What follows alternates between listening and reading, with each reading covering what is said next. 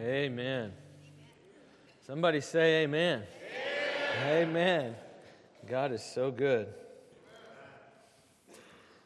You know, I do want to encourage you. We've got lots of opportunity. This is a giving time.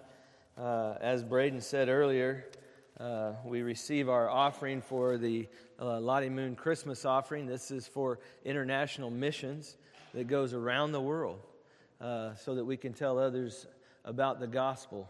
And what a blessing it is. I hope that you will help us to reach our goal. We have a goal of 4,019, and we're about 1,500 into that. So if you want to give, we'll be collecting that through the end of the year. Also, at the start of this next year, we have our Connect groups that will be starting up again after the end of this year. And so there's some sign-ups out in the Great Hall. If you're not a part of a Connect group, those Connect groups are ways that we can study God's Word together, that we can fellowship together on Sunday evenings, and we gather and we just draw fellowship from that. If you really want to get to know people in this body, that's a great way to do it, to spend time together. And I hope that you will make yourself available for that. The other thing that I want to talk about is, for just a moment, is the sock drive that we had for homeless people in Seattle. What a blessing it was. We put bins out and y'all brought warm socks, and we collected 118 pairs of socks. And I know there was a difference in the number. I'm going to tell you. I was in my office and somebody come by, and I had just counted the socks. I'd gone around, pulled all of them in, and was counting them. We got them all counted. There was 118. There was a knock on my door outside my office.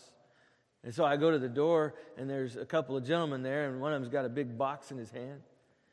And he says, we heard you need some socks. And he's a member of our church, okay? I'm not going to. They both are. And they brought 180 pair of brand new socks, okay? Warm socks, the thick kind. And they gave them. And so we were able to ship out 298 pairs of socks. Okay? Someone else, when they saw somebody deliver that many socks, you know what they did? They said, Brother Ridge, I want to pay for the shipping for all of those socks. And they paid for the shipping. Now, I didn't know where we were shipping them to. I didn't have the address in Seattle. And so I'm contacting the pastor of Epic Life Baptist Church up there in Seattle, Epic Life Church. And I asked him for his, this is what I said. I said, we have a couple hundred pairs of really warm socks to send your way if you would kindly send me your shipping address. I said, thank you for loving on people in Seattle. We believe in you and the valuable work that you are doing, praying for you, your family, and your ministry. And this is what he wrote back. May get your tissues ready. He said, wow. He said, thank you so much for this. It is so encouraging. We actually had one of our homeless men have all 10 toes amputated because of the frostbite. Wet socks, wet toes in cold weather, not a good combination. Ministry in Seattle is super tough, but your encouragement makes it possible. Folks, that's to your credit and for His glory. You know, it's amazing. There's other opportunities that we have, and you know, God sends opportunities to those who use them. I mean, why would He send opportunities to people who aren't going to do anything with them? He sends opportunities to those who will use them. I have another opportunity, and we can move towards this in this coming year. I have a group of inmates who are incarcerated in Ohio. They want to knit blankets for the Reuben House in Honduras. They've already started. They just need yarn. So, as we continue to use the opportunities God gives us, you'll be hearing more about that forthcoming. But I just want to encourage you, when God puts something before you, move in that direction, and you will see God at work. You know, it's amazing to see. Anybody here in a hurry? No? You ready to hear the truth? You ready to hear the Word of God? All right. I mean, if you got to go, you got to go. I get it. But I'm also bringing it. I didn't get to preach last Sunday. So you get a double portion today. You know, this morning I wanted to speak on what Christmas means to me. And I really, this is exciting because I know that this is something very near and dear to my heart. And in starting with this message, I'm going to be in Luke chapter 2. If you want to open your scripture up to that, your word, Luke chapter 2. You know, in 1858, a scientific expedition passed through part of our country that we know today as the Grand Canyon. And a young lieutenant, he made his entry in his report. He said, "This region is altogether valueless. It can be approached only from the south, and after entering it, there is nothing to do but leave. It should be forever unvisited and undisturbed." 1858. 1863, when Abraham Lincoln delivered his Gettysburg Address, the newspaper editor for the Harrisburg paper there, he wrote this. He said, "We pass over the silly remarks of the president.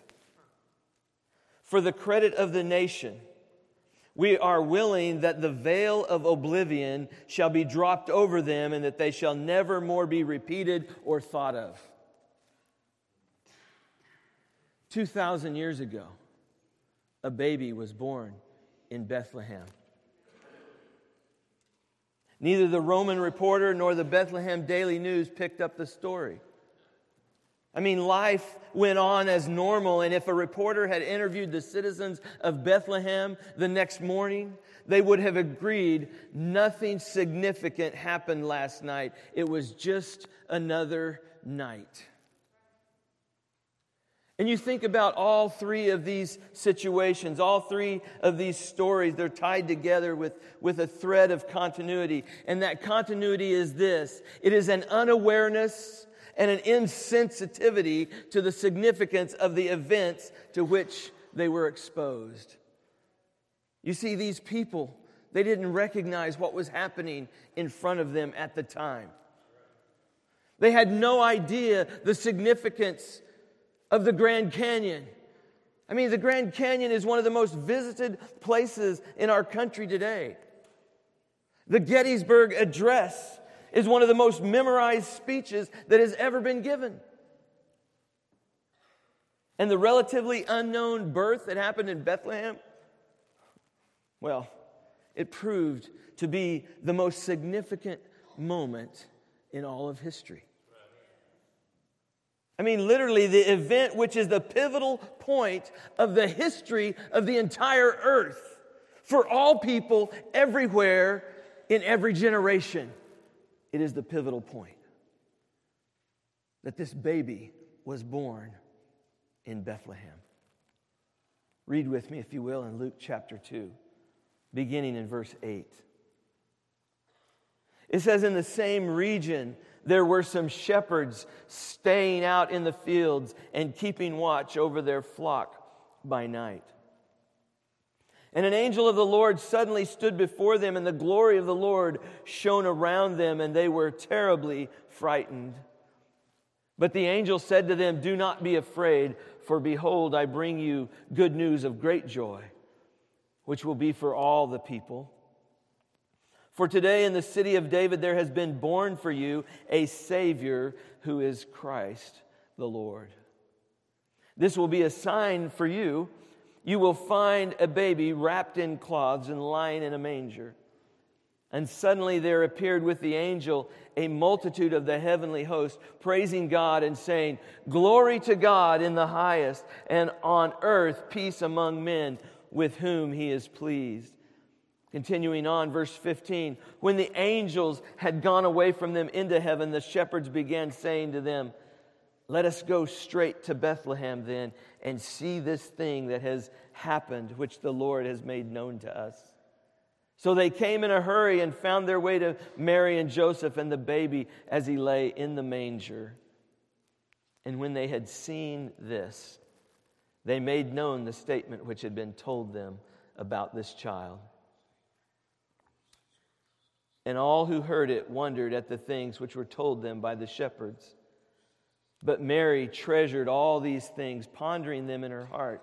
The shepherds went back, glorifying and praising God for all that they had seen and heard and seen, just as had been told them. Loving Father, I thank you for this time. I thank you, Lord, for all that you do for us. Father, I thank you for sending your Son Jesus to this earth to be born of a virgin. Father, to grow up and live a sinless life. Father, to take our punishment on the cross, our sins. Father, to pay the price so that we could be forever with you. Holy Spirit, I ask that you would guide us, that even now you would convict our hearts. Father, that you would show us those areas that Jesus must reign over in our lives. Father, we thank you for your great love for us, and we ask it in Jesus' name. Amen. Now, have you ever considered why the text does not read, now there were in that region scribes and Pharisees keeping watch over their scrolls and religious rituals? I mean, doesn't that seem like who Jesus would first appear to as the scribes and Pharisees, those who were religious? Or maybe why the text doesn't say there were in the same region kings and princes keeping watch in their palaces. But no, it says there were shepherds. In that region, there were some shepherds staying out in the fields and keeping watch over their flocks by night. I mean, God chose to reveal the Savior of the world to simple shepherds who were outside doing their job. Why shepherds? I mean, that God chose simple shepherds to be the first to announce the birth of His Son, to be the first ones to reveal that. Seems kind of strange by human standards, especially in Israel, because shepherding was a lowly task. I mean, think about this. Shepherds had not been schooled in the law, and they were considered ignorant. Their work made them ceremonially unclean, and according to the Mishnah, shepherds were under a ban. They were regarded as thieves, and the only people lower than shepherds at that particular time in society and in Jewish history were lepers. According to one Jewish essay, shepherds were not trustworthy enough to even be counted and used as a witness in the court of law. According to another, help was not to be offered to a shepherd or to the heathen. So why did God choose shepherds as the first ones to receive the angel's revelation concerning the Messiah's birth? You see, I believe, first of all, that God chose shepherds to show that the gospel is for the simple as well as for the sophisticated. I mean, God puts His cookies down on the lowest shelf so everybody can have access to them. It's not just up on the high shelf where only those who are educated or those that are sophisticated can have access to them. But He puts them down low so everyone, because most of the time the sophisticated and the scholarly sometimes miss the truth because they won't stoop and look on the lower shelves. They're looking up here. See, but the beauty of the good news about Christ is that it was first announced to lowly shepherds. I mean, they probably couldn't read and write. I don't know. They weren't what we might call leadership material. But God's love in Christ was extended to them. Folks, this is a wonderful illustration of God's grace. His incredible favor that's bestowed on those who do not and could not ever merit His favor. I mean, in this sense, these anonymous shepherds represent all of humanity because we are all undeserving and we are all in desperate need of God's amazing grace. We can't do it on our own. I can't do it on my own. You can't do it on your own. See, we, like these shepherds, are all, so to speak, ceremonially unclean.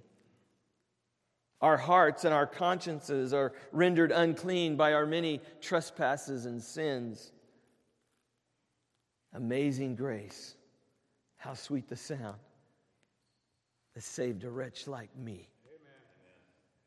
I once was lost, but now am found. Was blind, but now I see. Listen, God comes only to those who sense their need. See, in a land of plenty, in a land where we have everything that we need, in a land where our needs are met, we don't see our own need for Jesus Christ. But every one of us on that day when we stand before Almighty God, we will see our need for Jesus Christ. It's hard to see when we have money in the bank, when we have a roof over our head, when we have a warm place to sleep. But folks, that's not the way it is in the rest of the world. That's why we send socks to Seattle. Because some people don't have what we have. God comes only to those who sense their need. He doesn't come to the self-sufficient. See, the gospel is for those who know they need Jesus. See, the danger is that we will miss the gospel because it's so simple. In 1 Corinthians chapter 1, verse 26 and following, Paul writes this. He says, "For consider your calling, brethren, that you were not many wise according to the flesh, not many mighty, not many noble. But God has chosen the foolish things of the world to shame the wise. And God has chosen the weak things of the world to shame the things that are strong, and the base things of the world and the despised. God has chosen the things that are not, so that He may nullify the things that are, so that no man may boast before God. But by His doing, you are in Christ Jesus, who became to us wisdom from God, and righteousness, and sanctification, and redemption, so that just as it is written, let him who boasts, boast in the Lord." We can't save ourselves. We can't pull ourselves up by our own bootstraps. If you've ever tried that, you know it's impossible. But God, rich in mercy, gave His Son, for us. I would say, secondly, that God chose shepherds as the first to receive the good news because the gospel involves the sacrifice of the Lamb of God. It's probable that the very sheep that these men were tending to in the field, they probably were being raised so that they would be used as the Passover lamb in their Passover celebration in a few months. Think about this. It's symbolic that the shepherds who were watching over the Passover lambs would be invited to Bethlehem to view the Passover lamb who would save the world from their sin. See, the Bible teaches us that the wages of sin is death. Eternal separation from God. That's what we deserve. That's what you deserve. That's what I deserve. Is eternal separation from God. Because there's none good, no, not one. Each of us wanders and goes astray because we are bent away from God and towards sin. But God, being rich in mercy, came even while we were sinners. Christ died for us. I love that. A holy God cannot accept sinners into His presence unless their sin has been atoned for, unless their sin has been paid for. If He did, He would not be a righteous and just God. But in His love for us, He sent His own Son, born sinless through the miracle of the virgin birth, to be the atoning sacrifice for our sins. You remember, just like when the Jews, they were delivered from Egypt and God sent the death angel over the land, taking the firstborn of all, unless they had the blood of the lamb, the Passover lamb, put on the doorpost of their home. And then the death angel would pass over them. Even so, everyone who applies the blood of Jesus Christ, the Lamb of God, to their life will be saved from God's judgment.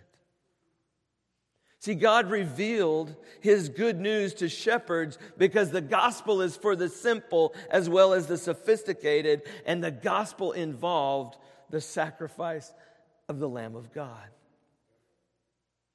The gospel provides us with a good shepherd who at the same time calls us to shepherd others.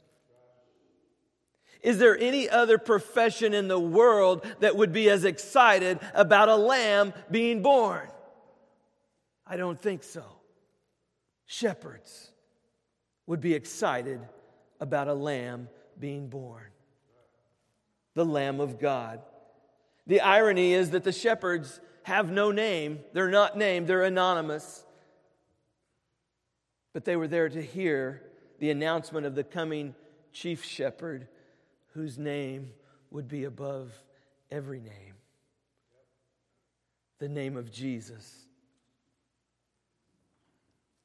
An irony of ironies, the shepherds have been exalted as the heroes who first recognized the true meaning of Christmas. They were the ones who recognized God was doing something. He sent His Son. We got to go tell somebody. We got to go see this thing that happened. I think this is huge. There's a couple of reasons why Christmas meant something to these shepherds. See, Christmas was meaningful to these shepherds because they saw Christ. They saw Christ. Verse 12 says, this will be a sign for you. You will find a baby wrapped in cloths. Verse 15, when the angels had gone away, the shepherds began saying to one another, let us go straight to Bethlehem then and see this thing that has happened. Verse 17, when they had seen this. See, Christmas had meaning for the shepherds because they saw Christ.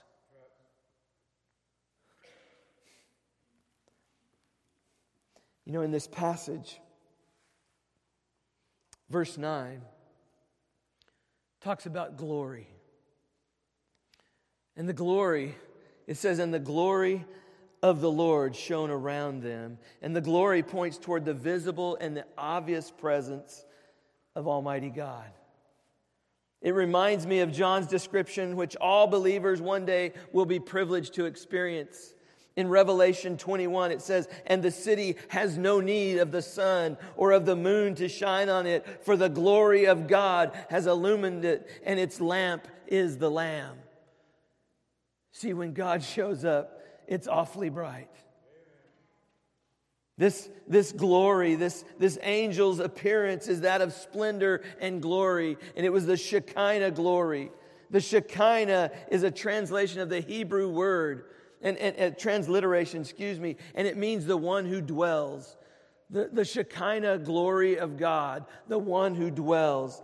And the root word shekan means to dwell, and it's very closely related to the word mishkan, which means tabernacled. And the Word became flesh and dwelt among us. That's Jesus. Jesus came and He dwelt among us. Both of these words are frequently used and associated with the presence of God. His glory, His dwelling with man. And the meaning of the word Shekinah, the one who dwells, reminds us that we did not seek to be with God, but God came here seeking to be with us. Folks, that's huge. Because He reached out to us when we don't deserve it. He comes to us and He is with us, Emmanuel. And whenever the invisible God becomes visible, and whenever the omnipresence of God is localized, this is His Shekinah glory. In the Old Testament, the glory of God in the sanctuary was seen by the priest of the house of Aaron one time a year.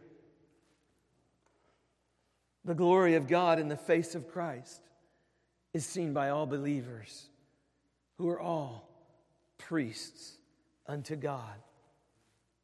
See, the excellency of the indwelling of God in Christ is this: there is in Him a glory as the only begotten of the Father. God is Jesus. Jesus is God. Let me say that again. God is Jesus, and Jesus is God. You see, that's so important, because this is seen not with our eyes. This is perceived not by our senses, but in our Lord Jesus Christ there is a glory which is seen by our faith. For we walk by faith and not by sight. We have something that is much greater than what the Israelites experienced in the Old Testament. We have something more wonderful. We've not seen Jesus raise the dead. We've not seen Him cast out devils. We've not seen Him hush the winds and calm the waves. But we do see in our mind's eye, we see His holiness without blemish. We see His love for all people that has no boundaries. This is Jesus, the glory of God reigning in Him. His truth is higher than any other. His marvelous, surpassing greatness can compare to nothing in this earth. He spoke it all into being. You see, we have seen and we do see His fullness of grace and truth. And we rejoice in the fact that the tabernacling of God amongst humanity in Christ is attended by a more real glory than that of the flame and of the cloud that followed the Israelites, that led them. See, the coming down of Christ's love to us, more glorious than the pillar of a cloud, and the passion of our Lord's sacrifice on the cross, more wonderful, more excellent than the pillar of fire. See, we're not envious of the children of Israel when we think about that they had this to guide them in the wilderness, the manifestations they saw. For we have all this and more in Jesus Christ, the only begotten of the Father. God in the flesh, who is with us always, even to the end of the world.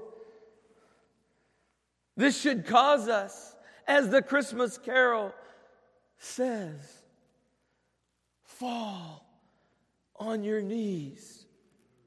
Oh, hear the angel voices O night divine, O night when Christ was born, O night, O holy night, O night divine. I mean, when was the last time? When was the last time you fell on your knees in awe, in adoration, in wonder? Or perhaps maybe a better question is, have you ever fallen on your knees before Jesus Christ? The one Jesus who gave his life for us, the King of Kings. If not, may God's Spirit supernaturally touch your heart with the truth of the good news that Christ was born and that Jesus Christ died for you personally. See, a lot of times we think, well, Christ died for us. Christ died for us.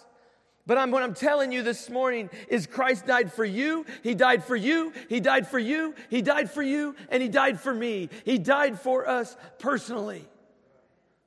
We need to get that. We need to get it. That Jesus Christ came and He died for us personally that we might live with Him forever. See, that the angel's message was one of reassurance and good news. He proclaimed the Messiah's birth, and He charged the shepherds with going to visit the child. And He gave them a sign that they would find the babe lying in a manger. And they discerned the presence of God that night, and they went to worship Christ.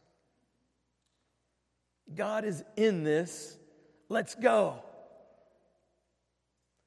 So in this season of tinsel, of glitter, of holiday hoopla, and all the festivities, if you can see Christ, it will mean something to you. Lastly, I would say that Christmas was meaningful to the shepherds because they saw Christ, but also because they shared Christ. Verse 17 says, when they had seen this, they made known the statement which had been told them about this child. And all who heard it wondered at the things which were told them by the shepherds. The shepherds went back, glorifying and praising God for all that they had heard and seen, just as it had been told them. See, Christmas will be meaningful for you, not by receiving, but by giving. Not by decorating your house with lights, but by coming into the presence of the one whose light is Jesus Christ. And then by sharing that light with those who are in darkness. See, we don't have peace in our lives because we don't know Jesus. We don't have peace in our homes because we don't know Jesus. We don't have peace in our land, in our nation, because we don't know Jesus. Let me tell you, a nation divided cannot stand.